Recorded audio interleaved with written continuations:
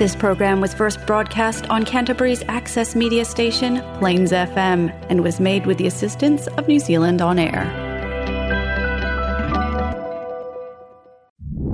Next on Plains FM, we have Movie Talk, a program for all things cinema-esque, for the discerning film and video junkie.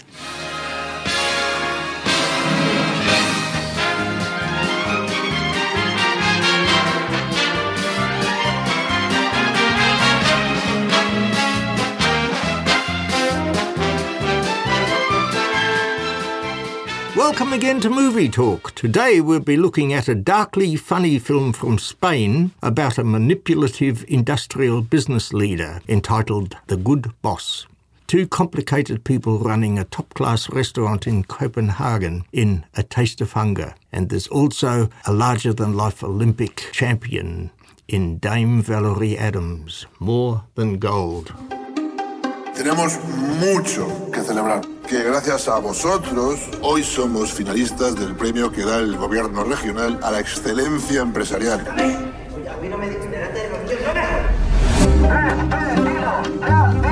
Es un momento muy delicado. No podemos tener a ese individuo ahí cuando llegue la comisión. Aquí nos deja sin premio. ¿Qué dicen las pancartas? Lo que dicen siempre las pancartas. Nada bueno. Tenemos problemas peores. Inés, otra vez. In the darkly funny Spanish drama, The Good Boss, we follow the owner of an industrial company trying to resolve all the problems of his workers in his own rather offbeat way. Carolyn Brown's been off to the Lumiere Cinemas to see this rather intense, multi-level movie.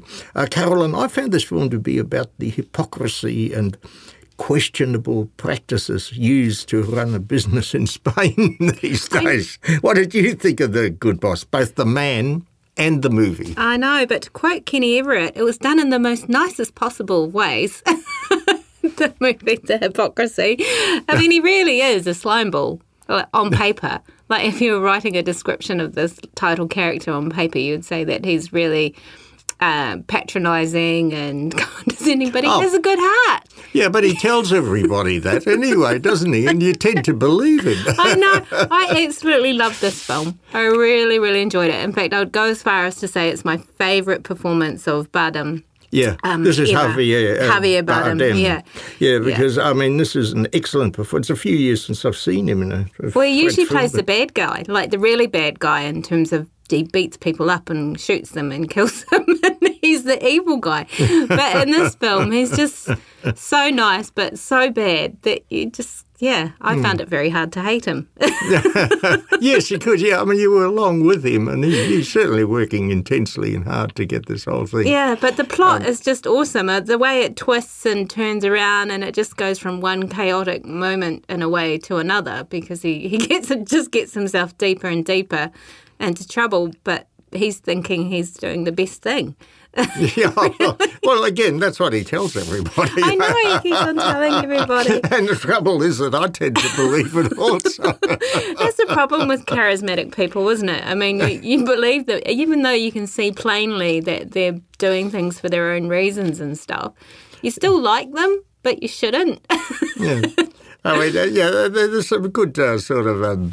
I found quite funny touches, like this one bloke that he's fired early in the movie, a man with a small boy, and he's protesting. He's absolutely angry that he was kicked out of this business, this factory. And so he sets himself up in protest outside down the road a bit from the actual factory, but all the people sort of have to drive past or go past him, and he just protests what a terrible place that is, and all this sort of thing goes on and on and on. And this is one thing that Bardem does find difficult. Yeah, well, he tries and gets other people to deal with it, doesn't he? Because it's too low beneath him, and he's dealing with all these other problems. So basically the plot is that he runs his family business. He calls it a family business, in which he tries to treat all his employees as one of the family. I'd actually hate Oh, to so be he in says. his So he says in the family. I can't see how you can really and do so that. he gets involved in their lives more than he should, but he also delegates all the bad things, like the firing and the dealing with people. He kind of delegates that away. Yeah, well, this leads to sort of quite a surprise, sort of violent. Those plot scene spoilers towards the end with this bloke outside trying to get rid of him. Because it's quite a twist. But in the meantime, he's dealing with. I mean, I love watching Spanish films because they are very clever in the way that they subtly twist things and turn things and goes off in one another. And that this is the same with, you can tell right from the beginning of the film that he's quite the Lothario and he thinks that interns are his plaything kind of thing. But even that backfires on him in the end as well. And it's like, how does that happen? And I often think they're critiquing Spanish, I don't know, businesses, because we've seen so many films now of businesses doing bad. Yeah. And employees getting really upset. Is it just an ongoing theme in Spanish films, or are they actually commentaries on the way business is done? Yeah. Well, in that sense, I think the film is a satire. Oh, actually, definitely. On as you said, on the Spanish way of doing things with corruption and in this case, bribes Yeah, because this is a satire on the bribery and corruption and manipulation, which, in some ways exists in Spain today. I'm not saying it doesn't exist in other countries as everywhere. But it's the Spanish who are sending up this satire about they themselves. do it so well. I mean, we've seen other films, usually the last couple have been murder mysteries in which an employee's gone missing or something like that, and there's a whole lot of cover-up in the police department trying to thing. But no, I really, really enjoyed this film. Javier Bardem, he steals the scene, every scene that he's in. It's very much about him. In fact, I couldn't even tell you the names of any of the other actors. Whether or not they're famous or not, because he is just such a central part of the film. And unsurprisingly, this has been nominated. This is Spain's entry into the Oscars next year for Best Foreign Film. Oh, is it? So it'll be really interesting if it gets it. Best foreign film. Yeah, I think it's got a chance. Well, but I think again it would be largely to Javier's, to recognise, acknowledge Javier's. And the director for getting the best out of him. I mean, he really does. Yeah, because I mean, it's a highly active sort of high. It is. Level, there's no boom, boom. He's on quiet the go. moments. He's on the go all the time, talking to people, telling them all sorts of things. What are you going to do next? But there's the thing with charismatic people. Some of the philosophy he was spouting. I actually believed it. It was like, I can get that. But then thinking about it afterwards, it was like... it's afterwards, because I was seriously thinking, well, from early on, and then, because he considers all these workers there for him in the factory as part of his family. And he says things like that, and you sort of wonder, does he mean that or not? But you tend to believe him yourself half the time. No. And I'm still not sure whether he believed it himself. He most definitely did. He's just the way he's... you could go into a big, long history of how he's ended up like this. I mean, he's known no other way, really. He inherits the business. He's entitled. It's what's his title's Blanco, isn't it? That's white. Right, yeah, Blanco Scales. No, it's a very, very clever film. I definitely recommend people go see it. Yeah, I mean, so Bardem does come out as a rather bombastic leader with a sort of a sense of entitlement and willingness to do away with anyone that who won't toe his line. This is it. You do what I want, and you can be part of my family. But as I said, in the nicest possible way. Yeah. He doesn't want to get rid of people. He doesn't want to do evil things to people, but he just doesn't realise he's doing it. No, he said, what poor business. Yeah. Okay. Well, anyway, interesting stuff. Good. Thank you. No worries.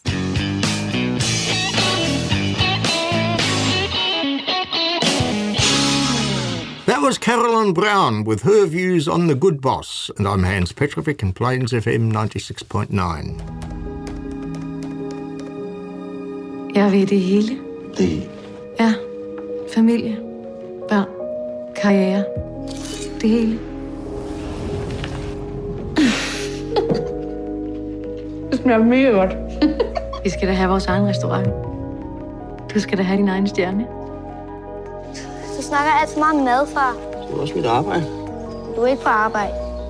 Skål for vores nye restaurant. In A Taste of Hunger, a couple seem to sacrifice everything to achieve the highest possible recognition for their restaurant in Copenhagen, the capital of Denmark.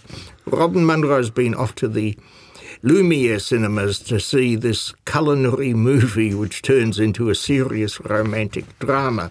Robin, I expected this film to be more about the food in top-class restaurants than the people who run them.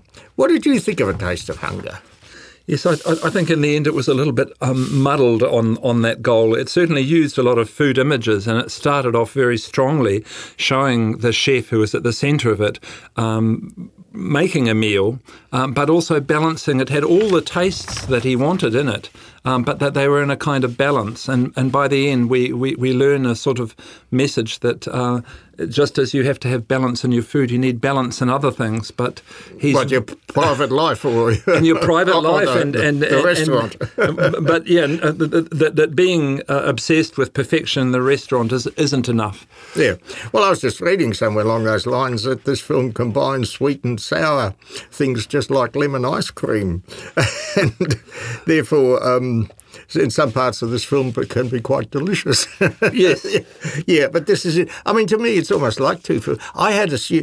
Copenhagen is known for having some of the top-class restaurants in the world, with Michelin stars, that French award system to top-class restaurants all over the place, but particularly in Europe, I think that they mainly do this. And this is the whole point of the film, that they want to get one of these Michelin stars for their newly opened restaurant. And but what I liked about it was more the start of the film, because this was on the food side. You saw the bloke who turned out to be the husband later on, prepares different things well, and you see other people, restaurant people, and all this making all these fascinating things to serve up in their restaurants. And this, I assumed, was going to be what the whole film was about. But then it turns into a rather complex thing about the relationship between the husband and wife, then the need, particularly with the bloke, to get to be awarded a Michelin star. And they'll do just about anything for that. And they even ignore their own family, their own kids. And they have quite a fright early on, because the whole idea of the restaurant is that some secret diner will appear in the restaurant who will be working for Michelin, and that they might have served him a dud meal. And that leads us on quite a merry chase. Yeah, well, this is also the other sort of odd thing in the film, is that it flashes backwards and forwards in time quite a bit, because you sort of see them at the beginning, they're obviously not married. Next thing you know, they seem to be, or there's kids there too. And so, where did they come from? And where does all this come from? But then you understand that the film is moving backwards and forwards in time quite a bit. And you have to keep that in mind. But I mean, I did find it fascinating. For me, it was nevertheless a good, interesting film about running business. And and we're reviewing another film along about businesses today also, where there's quite a bit of corruption. So my best thing is go and see both of them and compare them. Yeah, it's so I mean, I can still recommend this to people, but warn them beforehand that it's a sort of one of these quite dark, slow films in its personal development. I just always liked it when I went back to the food. Okay, so what would you say? I'd recommend it. It has some things to detract from, but some strong acting and some interesting twists to the story. Yes. Okay, well, thank you, Robin.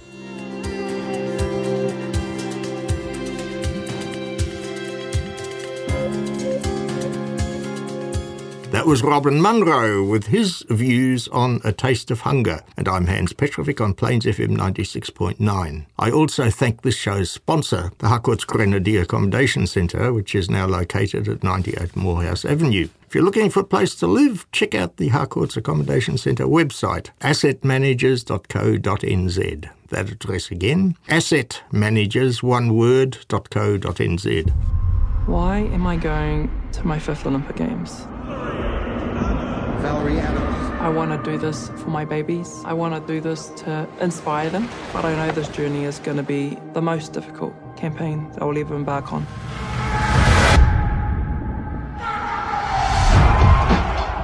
Another day, another gold medal winning throw. Anyone who goes undefeated for over 100 events is superhuman. I was always the tallest kid at primary school. Dame Valerie Adams, More Than Gold, is a very impressive documentary about the New Zealand-based Olympic champion shot putter. Mary Gibson's been off to the Academy Cinemas to see this film about this very impressive, larger-than-life persona who we cannot help but feel impressed by. Mary, I saw her as a winning personality, and she certainly won me over. What did you think of Dame Valerie Adams, More Than Gold? I thought this was a really brilliant documentary. The fact that it's a New Zealand documentary is fabulous anyway, but Dame Valerie Adams is such an incredible character and so engaging. And what I loved about this was that it was so raw. There was no gloss, no glamour, no holding back. Everything was on the table, and how she shared her, her family life, what she'd been through, everything like that was just beautifully put together. And I really loved how she sat and she spoke to the camera, and then she'd talk about a piece of her life, and they would show that piece of her life where, as a gangly teenager, 6'4", 10 or 11 years old, towering above everyone else, being the odd kid out, not having any friends. And then you see her with the girl that befriended her at primary school, who is still her best mate. And there's Val at 6'4" and this little person tucked under her arm. And it's just the most gorgeous story, not just her life, but the way that it's put together, I think is really, really good. I really like this because sometimes with a documentary, it can flip about a bit and you lose the connection, but you never did in this. You felt connected the whole way through, and just every moment was a special moment, wasn't it? You just... Oh, yes. Yeah, and I mean, there's so much more to her than you know at first. There's because this is not just about her Olympic Games, and she actually took part in 5 consecutive Olympic Games and won, I think, gold at all except the first one possibly. And the last one, which was the bronze. His swan song. That'd be, that's it, yeah. And, and so, this is, that last one was in Tokyo in 2020, so that's only a couple of years ago. And, you get that side. This seems to be her life, but there is so much more there.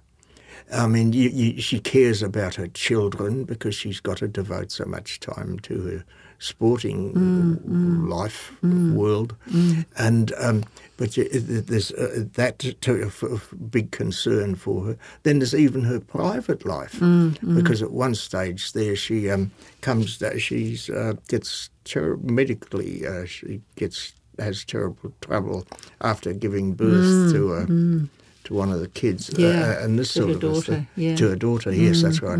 And the concern over that afterwards, and she had to have an operation. You put everything back together again for her, and so you see all of that as well. And it's not just that she sort of dominates over everyone, although at 6'4" she can easily do that. And that's what I loved, and that's why I say I think it's so raw, because it's not glossy and it's not all pretty, and seeing those pieces, and when she talks about her daughter being autistic and her son being diagnosed as insulin-dependent diabetes at 1 year old. His whole life now is geared around insulin and his injections, and how loving her husband is, and how, Gabriel, the first one, and I knew she'd been married, but didn't know that he had been abusive and had actually pushed her down as a person,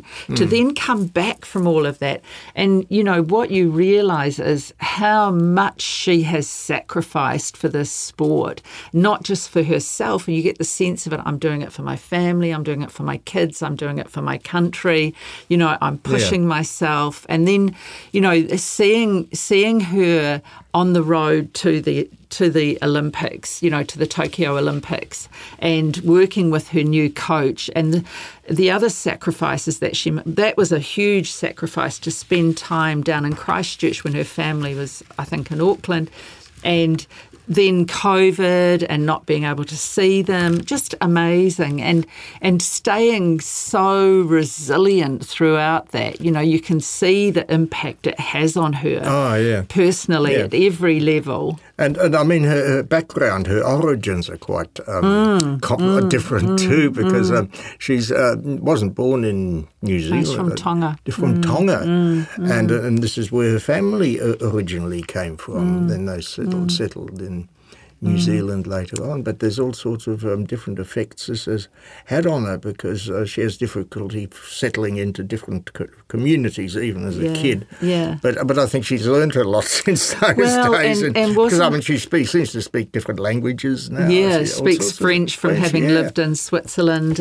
But the other thing was, and I mean, what an incredible family. We know about her brother Stephen, of course, who is the $300 million basketball player, Stephen Adams, and the genetics are amazing. And then her sister Lisa, who she's now coaching, as a Paralympian who won a gold medal at Tokyo also. And so, and the story of her parents and her dad, and they don't actually know how many kids there are, whether there's 13 or 15 in the family. There's 18 siblings. Yeah, it's just... She had. Now, I don't quite understand how you can do that. Well, the father obviously was, but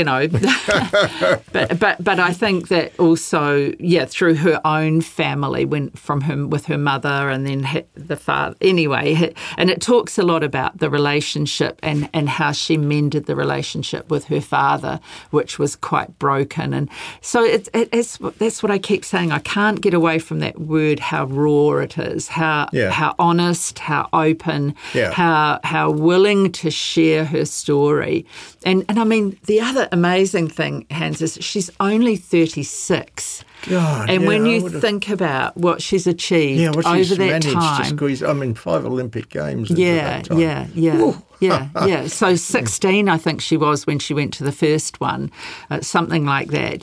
Phenomenal. It's a phenomenal story, and I'm so pleased that she's been honoured as a dame, that she's been held up on a pedestal, because that's only 5 years ago that she got that. She completely deserves every accolade she gets, in my book. Yeah, and then you get those little sort of little touches. You see her a couple of times at least in the cemetery at her mother's grave. She just goes there, tidies it up a little bit, and spends some time there. And these sort of touches to a film about this woman who gets on the Olympics floor, ground out there, and starts throwing these heavy things around.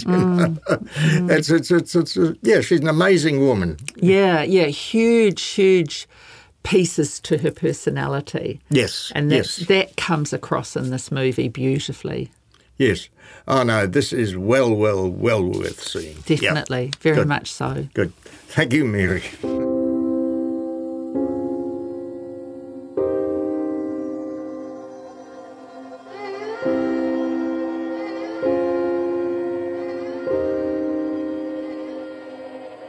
That was Mary Gibson with her views on Dame Valerie Adams' More Than Gold. And I'm Hans Petrovic, inviting you to listen to Movie Talk again on Plains FM 96.9 next Wednesday. This program will also be repeated at midday on Saturday, and you can listen to podcasts of earlier episodes on Plains FM website. That's at plainsfm.org.nz.